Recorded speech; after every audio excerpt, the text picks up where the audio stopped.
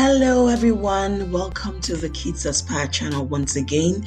So excited to have you here. And so I'm going to start this 14-day Faith Affirmations for our children in the next set of podcasts. And I just want you to follow us on this journey and speak these affirmations over your kids. You can also say it to yourself.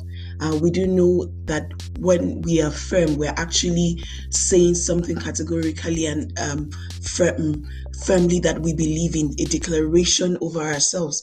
And, it comes with utmost conviction. And the reason why a lot of people seem to have benefited from affirmations is because of one thing, really. Words are powerful.